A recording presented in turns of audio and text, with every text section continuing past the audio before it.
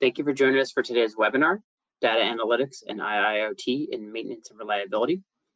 Today's webinar is presented by Mitch Cruz from Fluke Reliability. And before I introduce our speaker, I just want to cover a few housekeeping topics. Today's webinar is being recorded, so we'll be able to share a link with you after the event is complete. And we welcome you to revisit the content and share it with your colleagues. We also invite your comments and questions.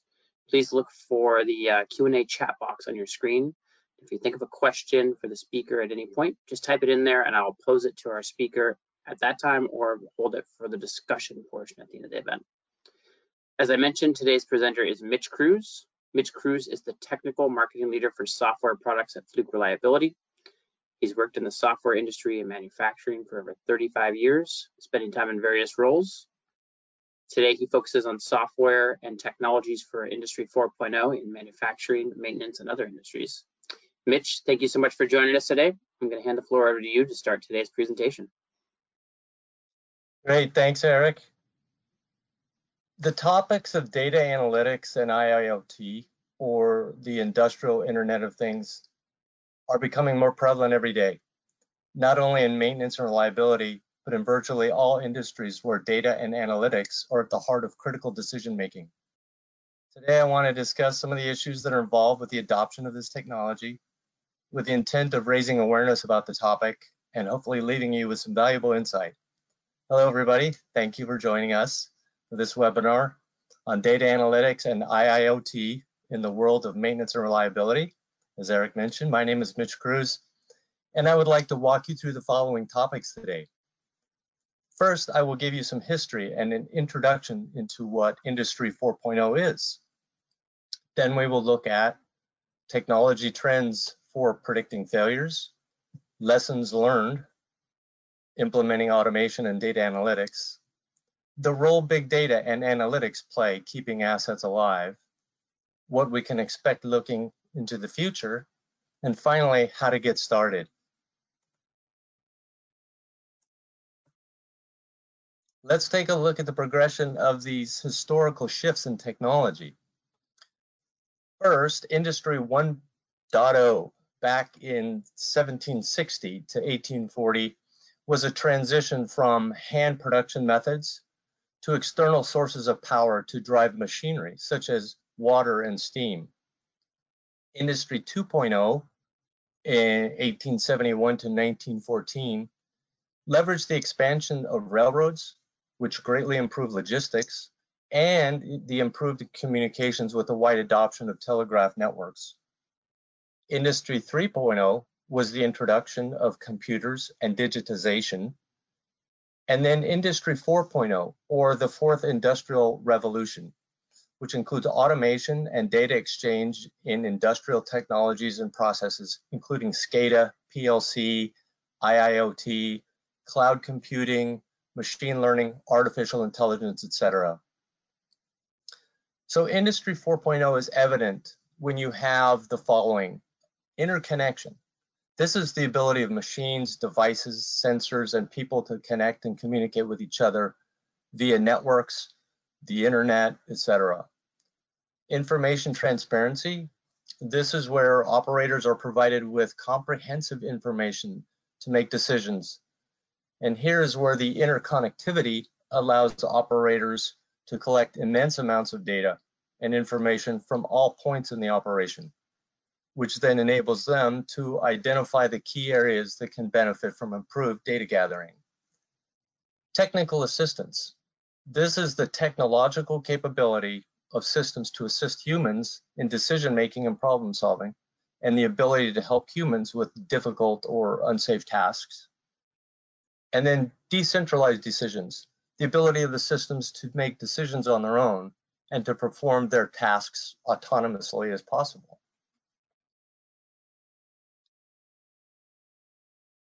Industry 4.0 is realized through various technologies and mechanisms, such as IIoT. If you look at the graph on the right, you will see a reference to the word any in all of the boxes: any device, anybody, any business, any network, any place, any context. This represents true interconnectivity of devices, people, and information. Mobile devices. This is the recognition and realization of the mobile worker and the use of Bluetooth, Wi-Fi, and cellular to enable remote productivity, which is obviously critical to success. Location-based services, including RFID, spatial intelligence, digital twins, human-machine interface technology for operations control systems like SCADA and PLC data sources. Authentication and fraud detection to guarantee that the right people are accessing the critical data and that the data is secure and protected. Smart sensors that are attached to assets and self-aware to take, record, pre-process, and transmit data and answers. Big data analytics and advanced processes. This gives the ability to extract the valuable information and insight from the volumes of data that are being generated. Augmented reality and wearable computers, which optimizes the human interaction with the physical facility and processes. On-demand availability of computer system resources, data storage, data processing, etc. Data visualization and triggered live training based on context and perceived intent by the user. And 3D printing, revolutionizing the prototyping and part production process.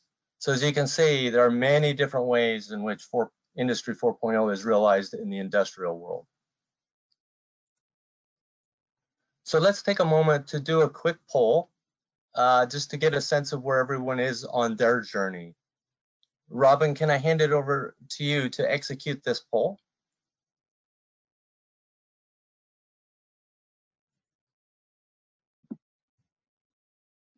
Thanks, Mitch. And we'll just give everyone a minute here or so that they can answer the questions on the screen.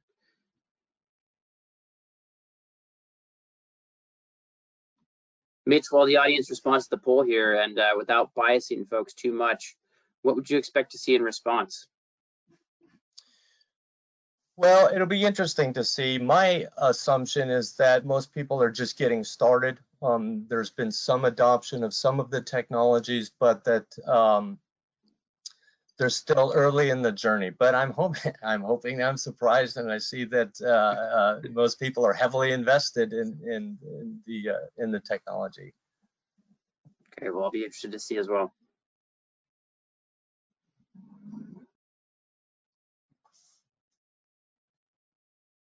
I think as we saw with the other industry shifts and the major technological shifts, there's always the early adopters and then the main grouping and then the final adopters of technology, and each company decides where they want to fit on that curve. Okay, well, the results are in here, and looks like we have only 3% saying not at all, but as you predicted, just about 50% or so of people are saying they're just getting started on their adoption. About a third of people are using but not investing much, and then roughly a fifth of people are using and investing heavily in these new technologies. Okay, yeah. So that totally makes sense. I think the majority of the people are just getting started or using but not investing much. Is especially in this day and age with everything going on, it's the same situation. People want to get involved, but other things get in the way, and it's hard to get moving with that. So that's completely expected. So that's great.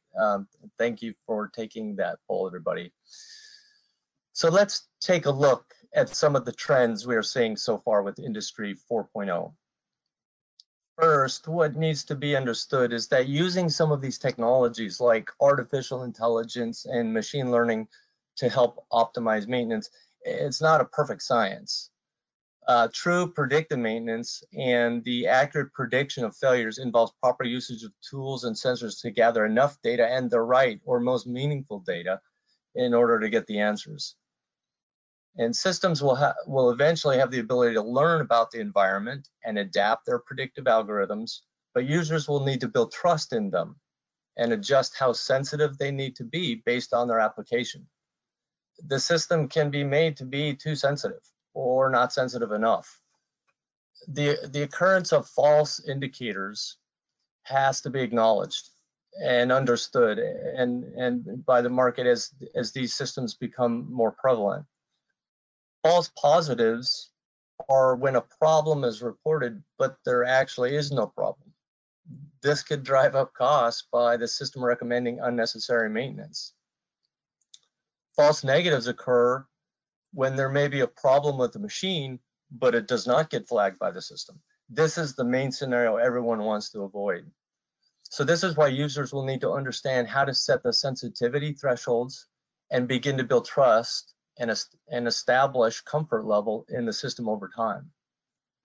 But the good news is that the lives of critical and semi-critical assets can be extended through predictive maintenance and data analytics. Data analysis will provide the insights that a machine may be headed for potential breakdown, despite not showing traditional signs of trouble, such as heavy vibration or oil damage or heating up or emitting an unusual odor. Whether an action is taken or not becomes the decision of the operator. But at a minimum, it draws attention to the situation that previously may not have been concerning, and thus it gives more control. So who is leveraging this now? Although the technology is still relatively new, many companies have already begun the journey, as you indicated in the survey. According to a McKinsey study, over 25% of companies are currently using IIoT to connect with their equipment. And the number of connected devices is actually measured in the millions. Some additional trends can be found in smart factories. This is a term for technologies that enable the visibility of the production and maintenance environment where the physical facilities and logistics systems are organized and controlled without the need for human physical intervention, including the use of augmented reality, digital twins, etc. Because the growth and adoption of technology in industry, the concept of smart factory is no longer a dream and is now rapidly growing in practice. Of course, some industries are better suited than others to go digital due to maybe their location, the economy, industry, advocacy, in-house expertise. But there are numerous companies out there implementing practical applications of the smart factory. The fourth industrial revolution is also evident in the use of big data analytics and enablement of predictive maintenance through the use of IoT sensors and AI software technology. Predictive maintenance can identify issues in real time, allowing operators to perform cost-effective maintenance early before the potential of failure or damage to the machines. And due to broad global connectivity, we now have better control over corporate reliability problems that may be spread across multiple sites. For example, like a company in Los Angeles could see if a piece of equipment in their Singapore facility is running at an abnormal speed or temperature. They could then look at the overall situation when deciding whether or not and when it needs to be repaired. 3D printing also adds to the digitization of factories. Some advantages of 3D printing for industry include spare parts creation to avoid long lead times or shorten prototype times for experimental repairs. But smart sensors and instrumentation drive the majority of innovation, not only for Industry 4.0, but also for other smart megatrends, such as smart production, smart mobility, smart homes, smart cities, smart factories. Smart sensors generate data and provide answers, and may also have self-monitoring and configuration capabilities, and are used for condition monitoring of critical and semi-critical machines. With the addition of wireless communication capability, sensors reduce the need for in-person monitoring of machines and help realize the capability of creating a dense array of sensors in, for example, hard to access or hazardous locations. The importance of sensors, data analytics, and smart factory evaluation for Industry 4.0 has been recognized and acknowledged by experts, adding to the thinking that eventually all assets should have sensors on them. However, there are some trade-offs, such as issues with time synchronization, data loss, dealing with large amounts of data, which can tax a sensor battery life, and communication bandwidth. This, on the other hand, is driving new technologies such as energy harvesting and battery-less sensors. So let's take a look at some lessons learned in the adoption of automation and data analytics. Number one, focusing on advanced troubleshooting or condition-based maintenance will help businesses increase their impact over that traditional preventive maintenance practices, while laying the foundation for an analytics-driven maintenance strategy. By prioritizing one or both of these approaches, a maintenance program can start to show results at an early stage and even become self-funding for more complex models that use data from all IoT sources. Number two, combining domain expertise with an effective model. Organizations may have this capability in-house, or they can outsource a team of data scientists and service experts to develop a true understanding of potential service interruptions and a prediction model that's effective. Data scientists may recommend a given analytics model, but only the service experts will be able to validate the recommendations and the feasibility of the potential interventions. Number three, instilling a data-friendly mindset. Research shows that organizational mindsets are the most important factor in successful analytics-enabled transformations. Convincing the organization's leadership about the benefits and getting buy-in is essential. If there's no analytics adoption mindset, or if the project leaders are unable to communicate the benefits, the organization is much more likely to reject the technology as a burden rather than adopt it as a source of opportunity. Number four, employ a data capture strategy. Analytics models need a lot of data, and a strategy for master data management and governance will be critical for success. Stakeholders therefore need to ensure that data from all sources is being captured, whether it's through sensors or maintenance logbooks. The data just needs to be captured. Number five, applicable data. It's important to capture the right data. If it's not a rotating asset, maybe you don't need to monitor vibration. Or if there's no thermal effect, maybe you don't need to measure temperature, etc. Yeah, you want to make sure that the type of data being captured and analyzed is applicable to the asset. The amount of data. In general, the more the data, the better. But there may be costs or trade-offs associated, so it's important to determine what the right amount of data is for your organization. Quality of data. Make sure that the data captured is quality data and is useful. For example, you don't need to take measurements from your sensors when the machine's not running.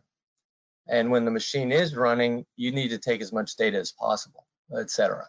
Number eight, history. Don't go it alone.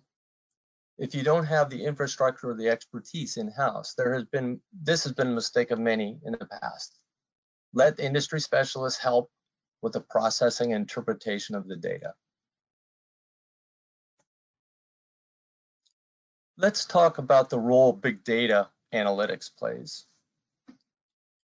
Modern information and communication technologies like cyber-physical systems, big data analytics, and cloud computing will help early detection of potential machine failures, thus enabling their prevention and increased productivity, quality, and agility, benefits that all have significant competitive value. Use of big data analytics enables maintenance teams to establish predictive maintenance programs to reduce downtime, save on costs, extend the life of equipment, reduce unnecessary preventive maintenance, and optimize spare part inventory. Big data analytics allows you to better understand the health and performance of machines. Using sensors and data enables you to model the optimal performance of an asset. Once a model is established, operators can use real-time data to help predict when a machine might be trending toward a potential breakdown. And in conjunction with a CMMS, or a computerized maintenance management system, it allows planning and tracking of maintenance activities. This saves money and time and can even help avoid catastrophic failures. Big data analytics consists of 6 C's in the integrated Industry 4.0 and cyber physical systems environment. The 6 C's are connection, which refers to the sensors and networks; cloud, which is the computing, application, data storage, and analytics on demand; the cyber, referring to the model and the memory of the system; content, which is the meaning and the correlation of the data; community, which is the sharing and the collaboration of the data; and customization, personalization, and value. An intelligent maintenance system is a system that utilizes data analysis and decision support tools to predict and prevent the potential failure of machines. The recent advancement in information technology, computers, and electronics have facilitated the design and implementation of such systems. Key research elements of intelligent maintenance systems consist of the transformation of data to information, to knowledge, and then synchronization of the decisions and knowledge with the remote systems.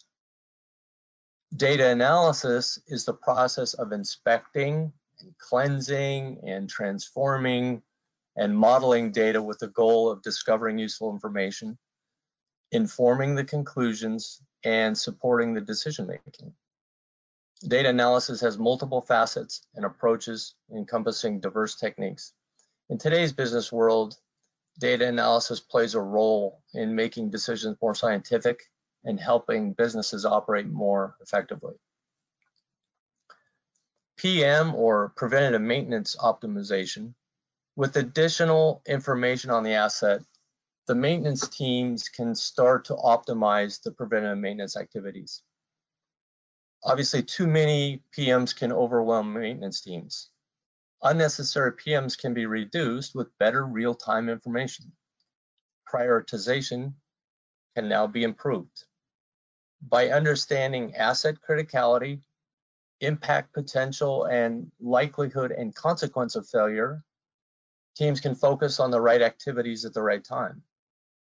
This also greatly impacts the area of spare parts. The cost of carrying spare parts is often just limited to the time held in inventory, but we shouldn't forget to consider other factors associated with spare parts that are informed with data analysis, such as the actual cost and average lead time to obtain the part, the criticality of the asset to the organization, and the quantified consequence of failure, etc.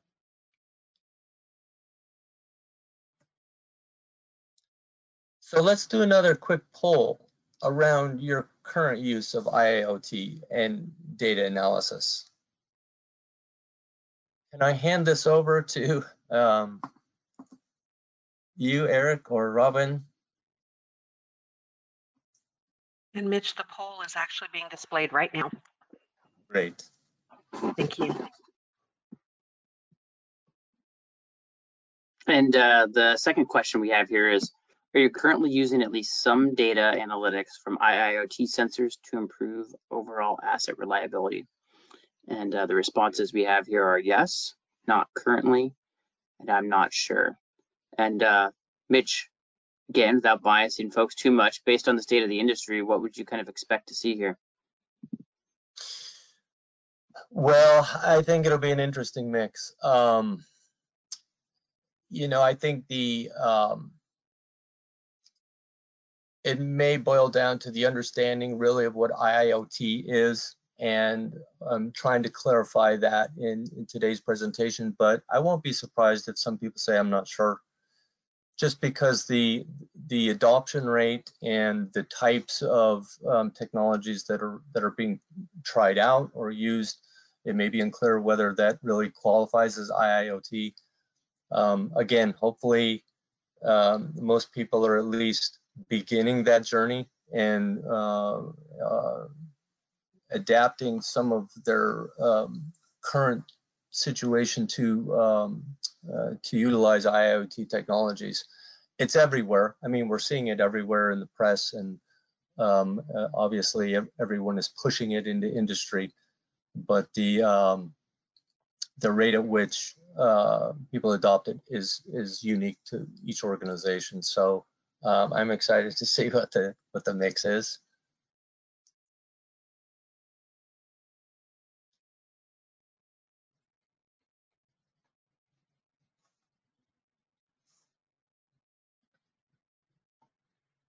All right, and we've got our results here. Looks like just over half people said yes, they are using at least some data analytics from IIoT sensors. 33% said that they are not currently using it, and 13% said they're not sure. Oh, well, that's great. Okay, so a lot of people are using some, but a third are not using any. So that's great. I mean, that's a great opportunity for people, and hopefully, as we learn, I think we're all learning together. The whole industry is learning about what the technology is and what the benefits can be to them, and that will slowly increase adoption. But it's great that over half are already started on that journey. That's really great. So what does the future hold? What does it look like going forward? Well, we're going to see more sensors and analytics. As adoption grows, we will see the quantity and type of sensors grow dramatically. And as price points go lower and lower, there will be no reason not to stick a sensor on every piece of machinery. Obviously, it depends on the type of machine and the type of data that you want to gather and whether or not there's sensors available. But over time, we're just going to see this whole area explode. The more data that is logged and processed by the AI system, the more accurate the predictions can become. So as these systems learn and take in more data and there's more history of the data, the systems become more efficient, and they'll start taking in more of the peripheral data to help refine the logic of the system. I think we will begin to see the advent of data brokers that buy and package historical data patterns or groupings that can be used by end customers. This then begs the question of data privacy. And of course, data privacy will be kept at the utmost importance, and I think everyone can trust that anonymity will always be maintained as more and more data becomes used for historical purposes. So you can just imagine the possibilities. I mean, it's kind of endless. And one way I thought about it is in kind of a medical analogy. So if you say, some people are at the risk of heart failure when things get imbalanced due to genetics or external factors such as lifestyle, diet, blood chemistry, environment, whatever. Currently, patients only get sensors mounted on them when they're in intensive care hospital room. But more and more live data sensors are being made available for people to wear on a daily basis, which will allow real-time monitoring of critical parameters. We know that preventative maintenance will help. If the data could be analyzed and the entire picture painted in real time, we could possibly prevent some of these catastrophic life events. The same goes with industrial assets. These are living machines that also react to environmental conditions and inputs. There's always a reason behind an unexpected machine failure, right? But how would you possibly know that the bearing on your machine is experiencing microabrasion because the oil is losing viscosity because it tends to absorb moisture in the fall when the shop door is open on cool mornings when the dew point is at a certain level? Currently, we can measure things like temperature and viscosity, but it'll be with advanced analytics and machine learning that will put the entire puzzle together and tell you to either keep the shop door closed or swap out the bearing much earlier than you had expected.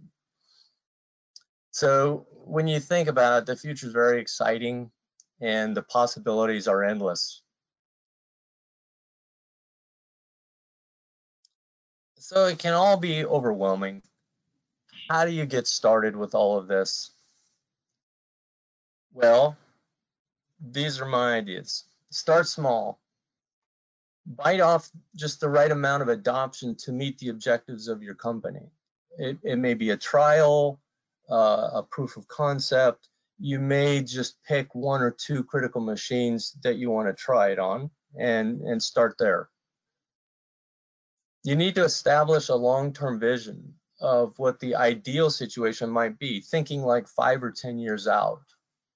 Then you can map a path to get there based on where you currently are.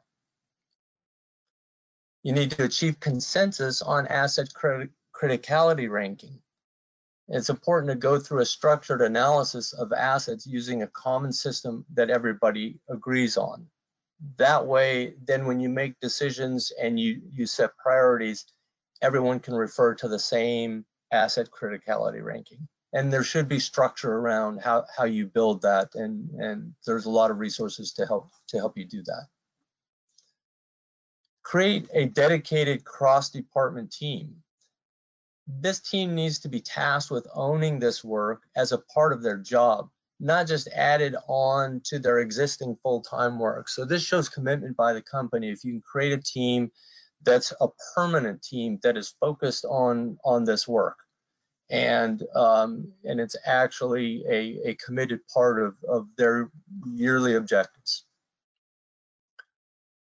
Partner with a vendor that has experience in this area. Very few companies have the experience to do this in-house, but more and more resources are available externally to help teach and guide companies through the journey. Don't try to do it yourself.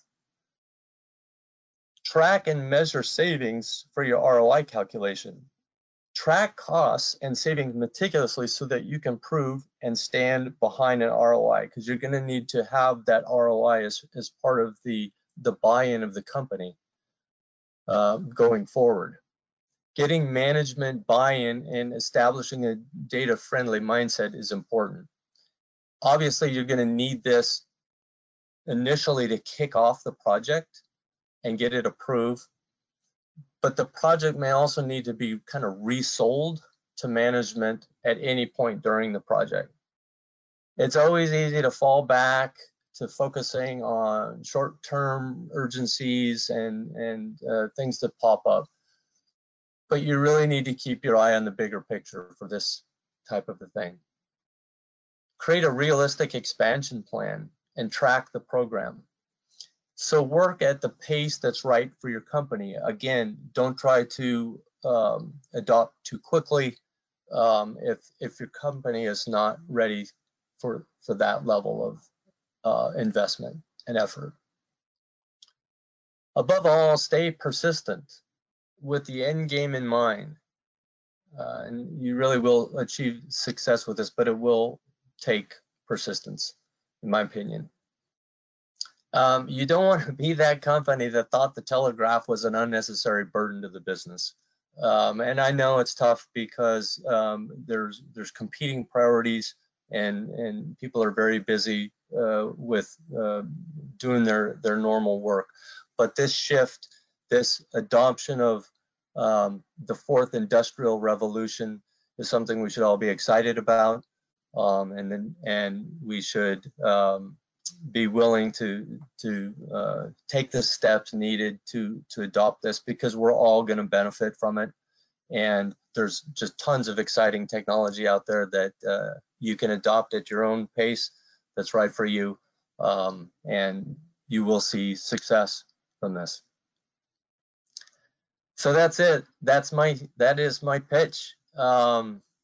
Thank you all for your time today. We're happy to do some Q&A here, or open up some discussion. I hope you found it useful and informative, but it's a broad topic, and we're happy to dive into any aspect you would like. Mitch, that was great. Thank you so much for that presentation. Before we jump into a couple questions we do have, just as a reminder to everyone, today's webinar was recorded and will be posted online at Axcelis.com.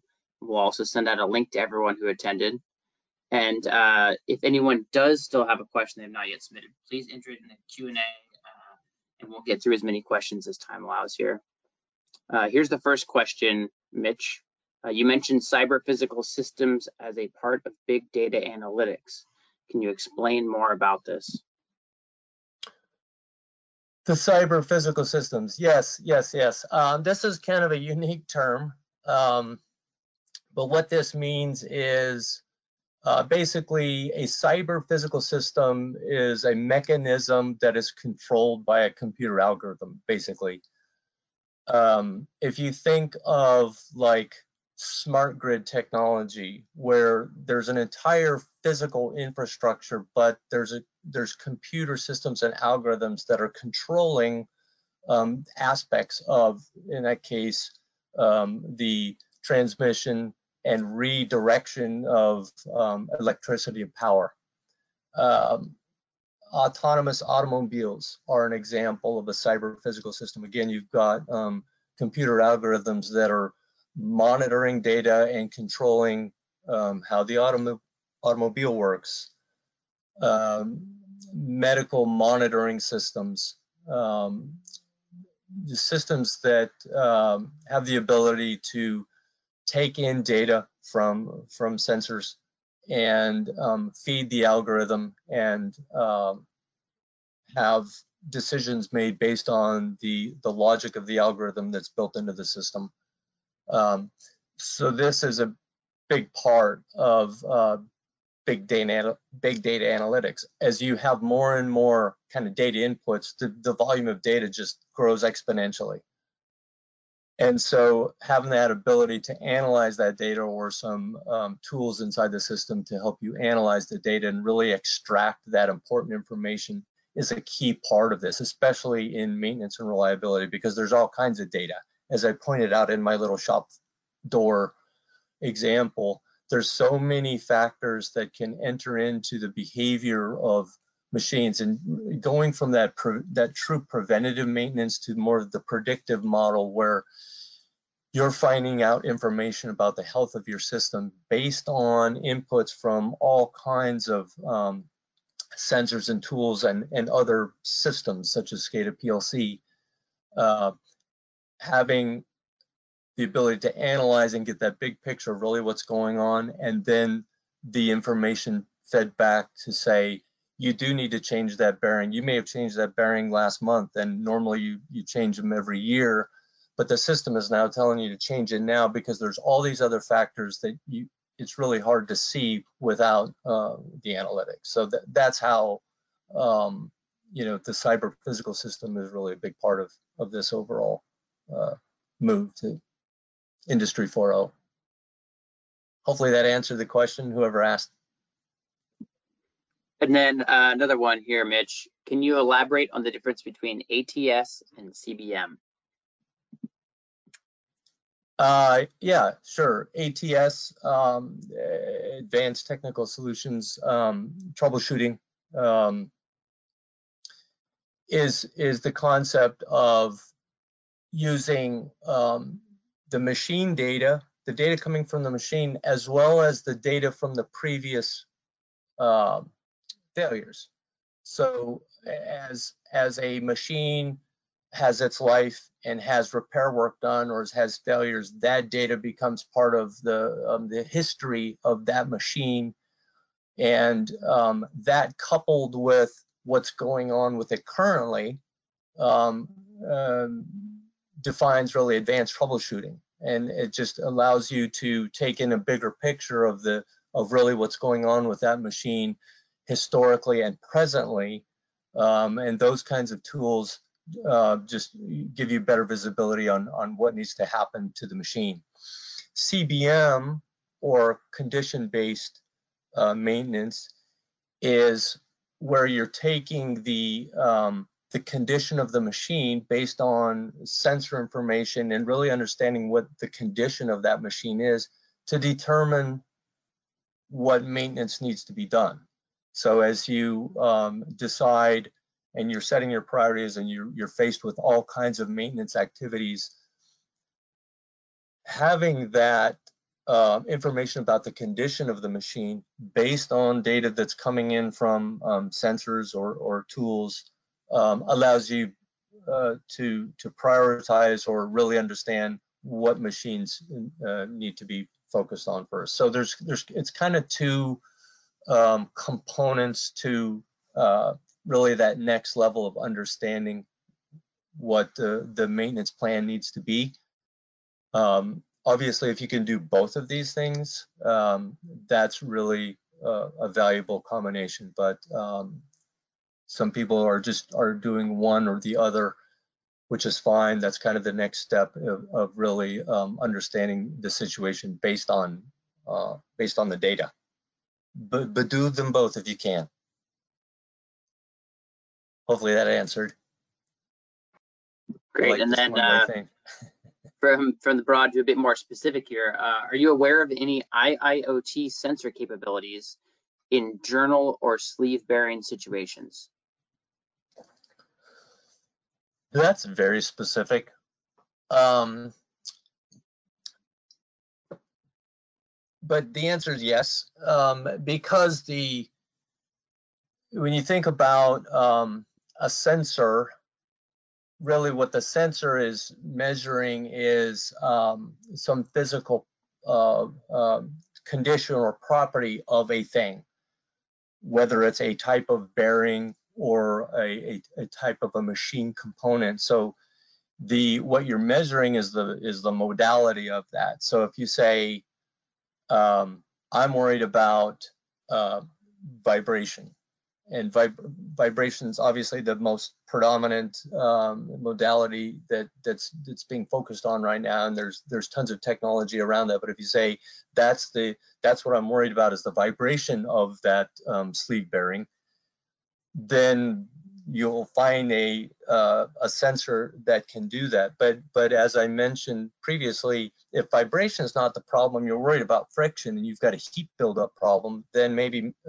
using a thermal IoT sensor is the better application. A lot of these sensors have multiple modalities combined in their temperature and vibration or that sort of thing. But as you get into, say, I want to continue to monitor the oil situation, so the viscosity of the oil or any damage that's occurring to the oil as part of the lubrication of that bearing. There's going to be sensors for that, and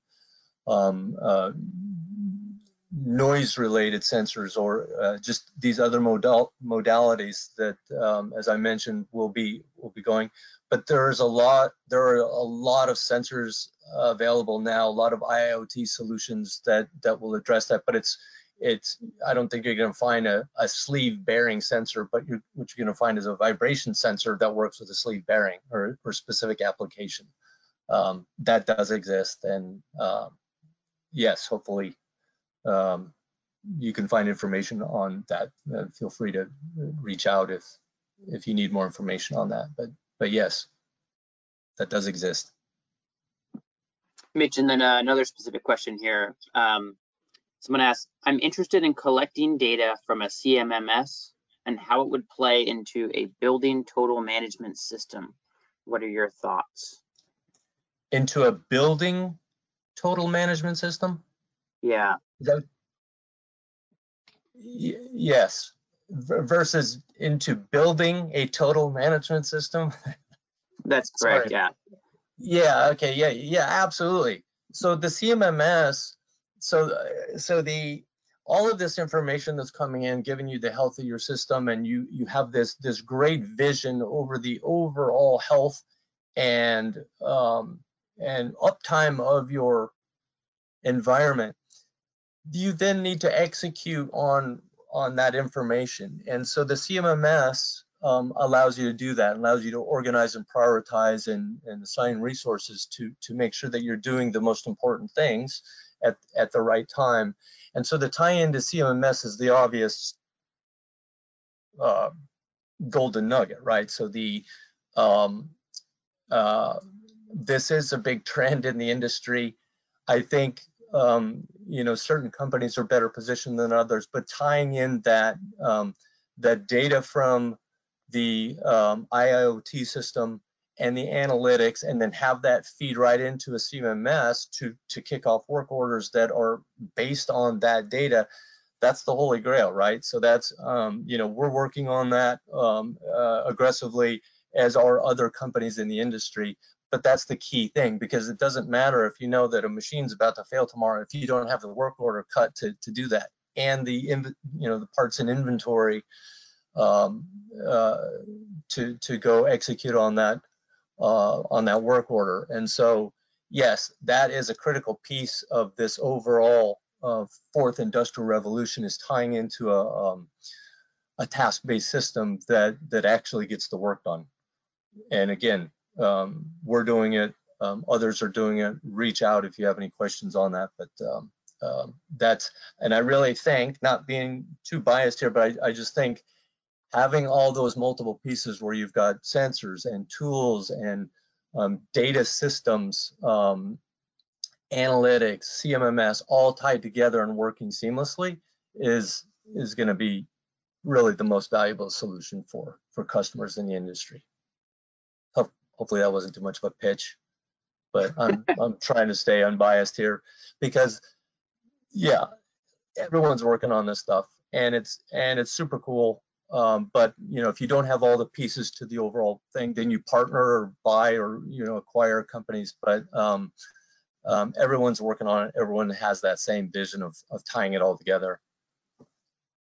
Great, Mitch. And then someone else asked, we are experiencing more pushback on data analytics adoption from maintenance technicians rather than management staff, and the pushback is more focused on technical skill rather than cost.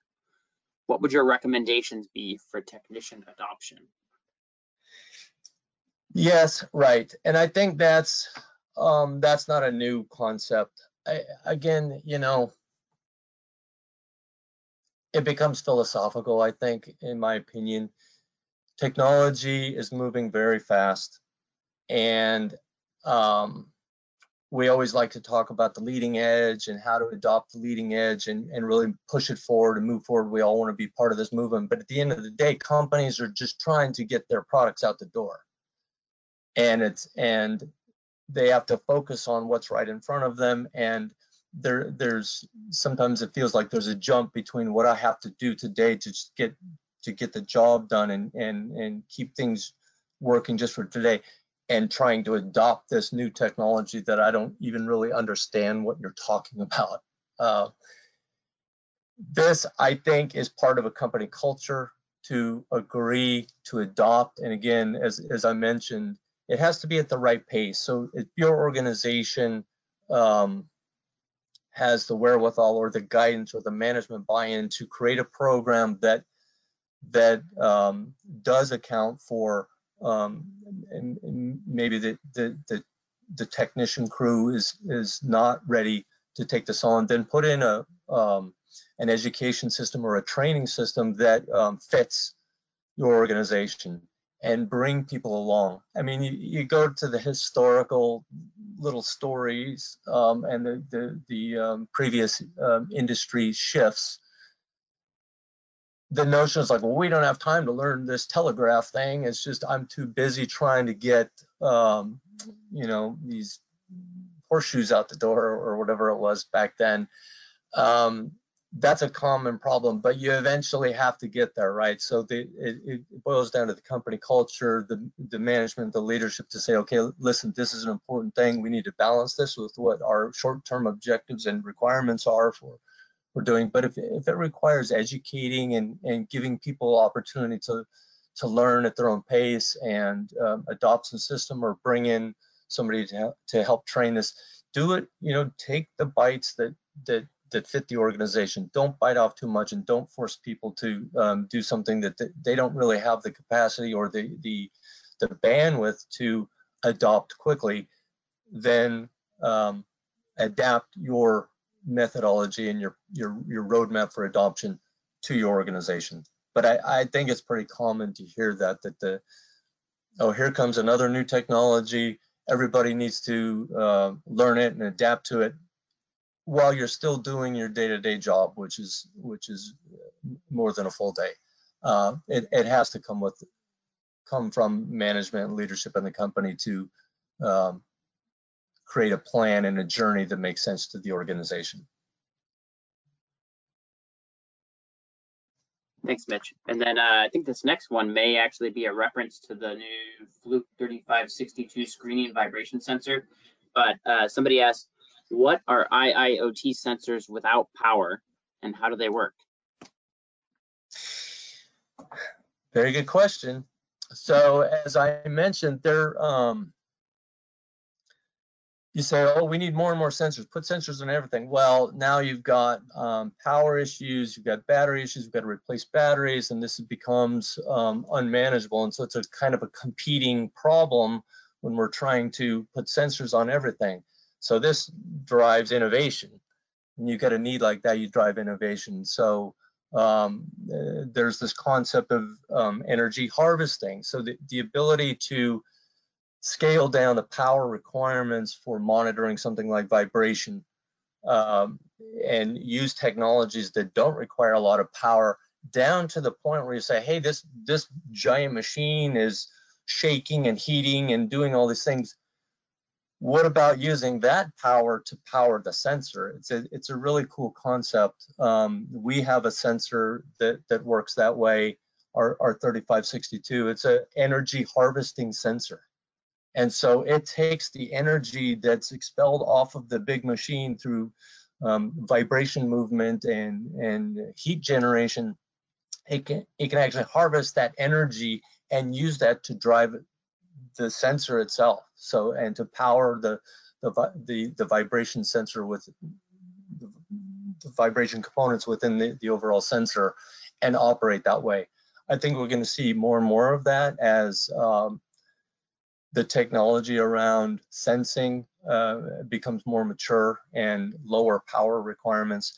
And obviously, we're still putting these things on huge, giant rotating machines that have lots of excess power. So energy harvesting, I think, will be a huge innovation in this industry because you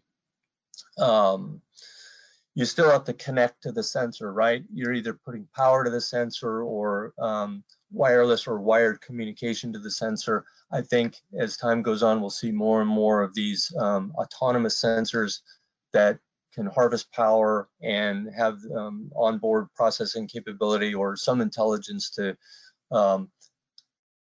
further optimize that overall data generation process. Cool stuff.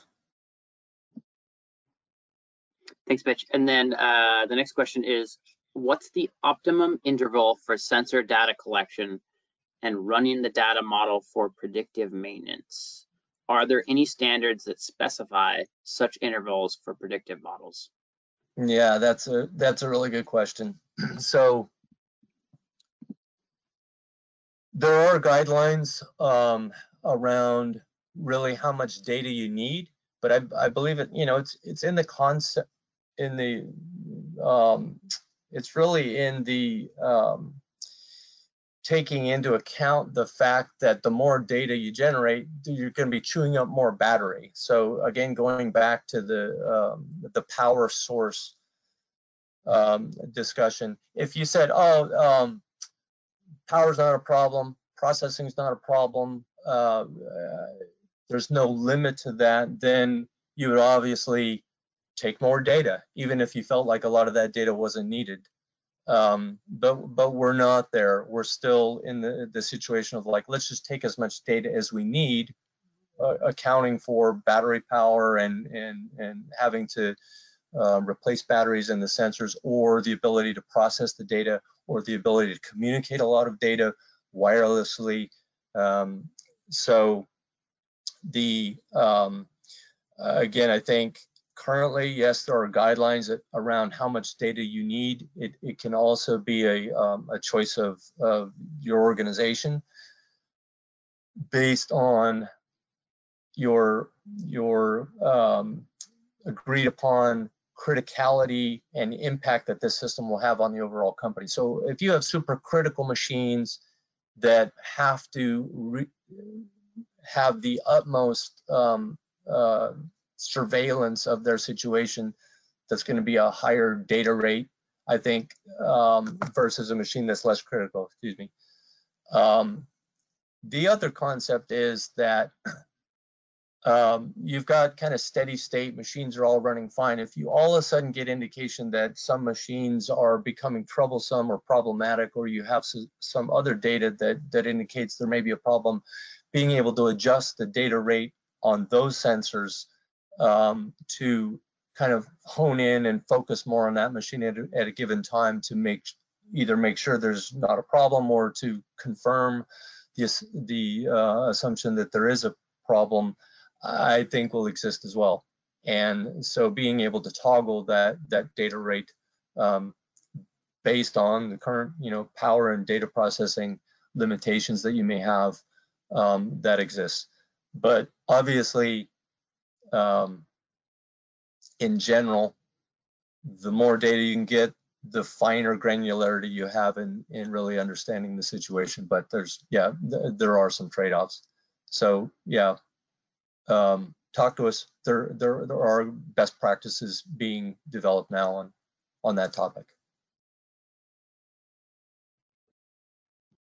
Great. And then I can take the last one here.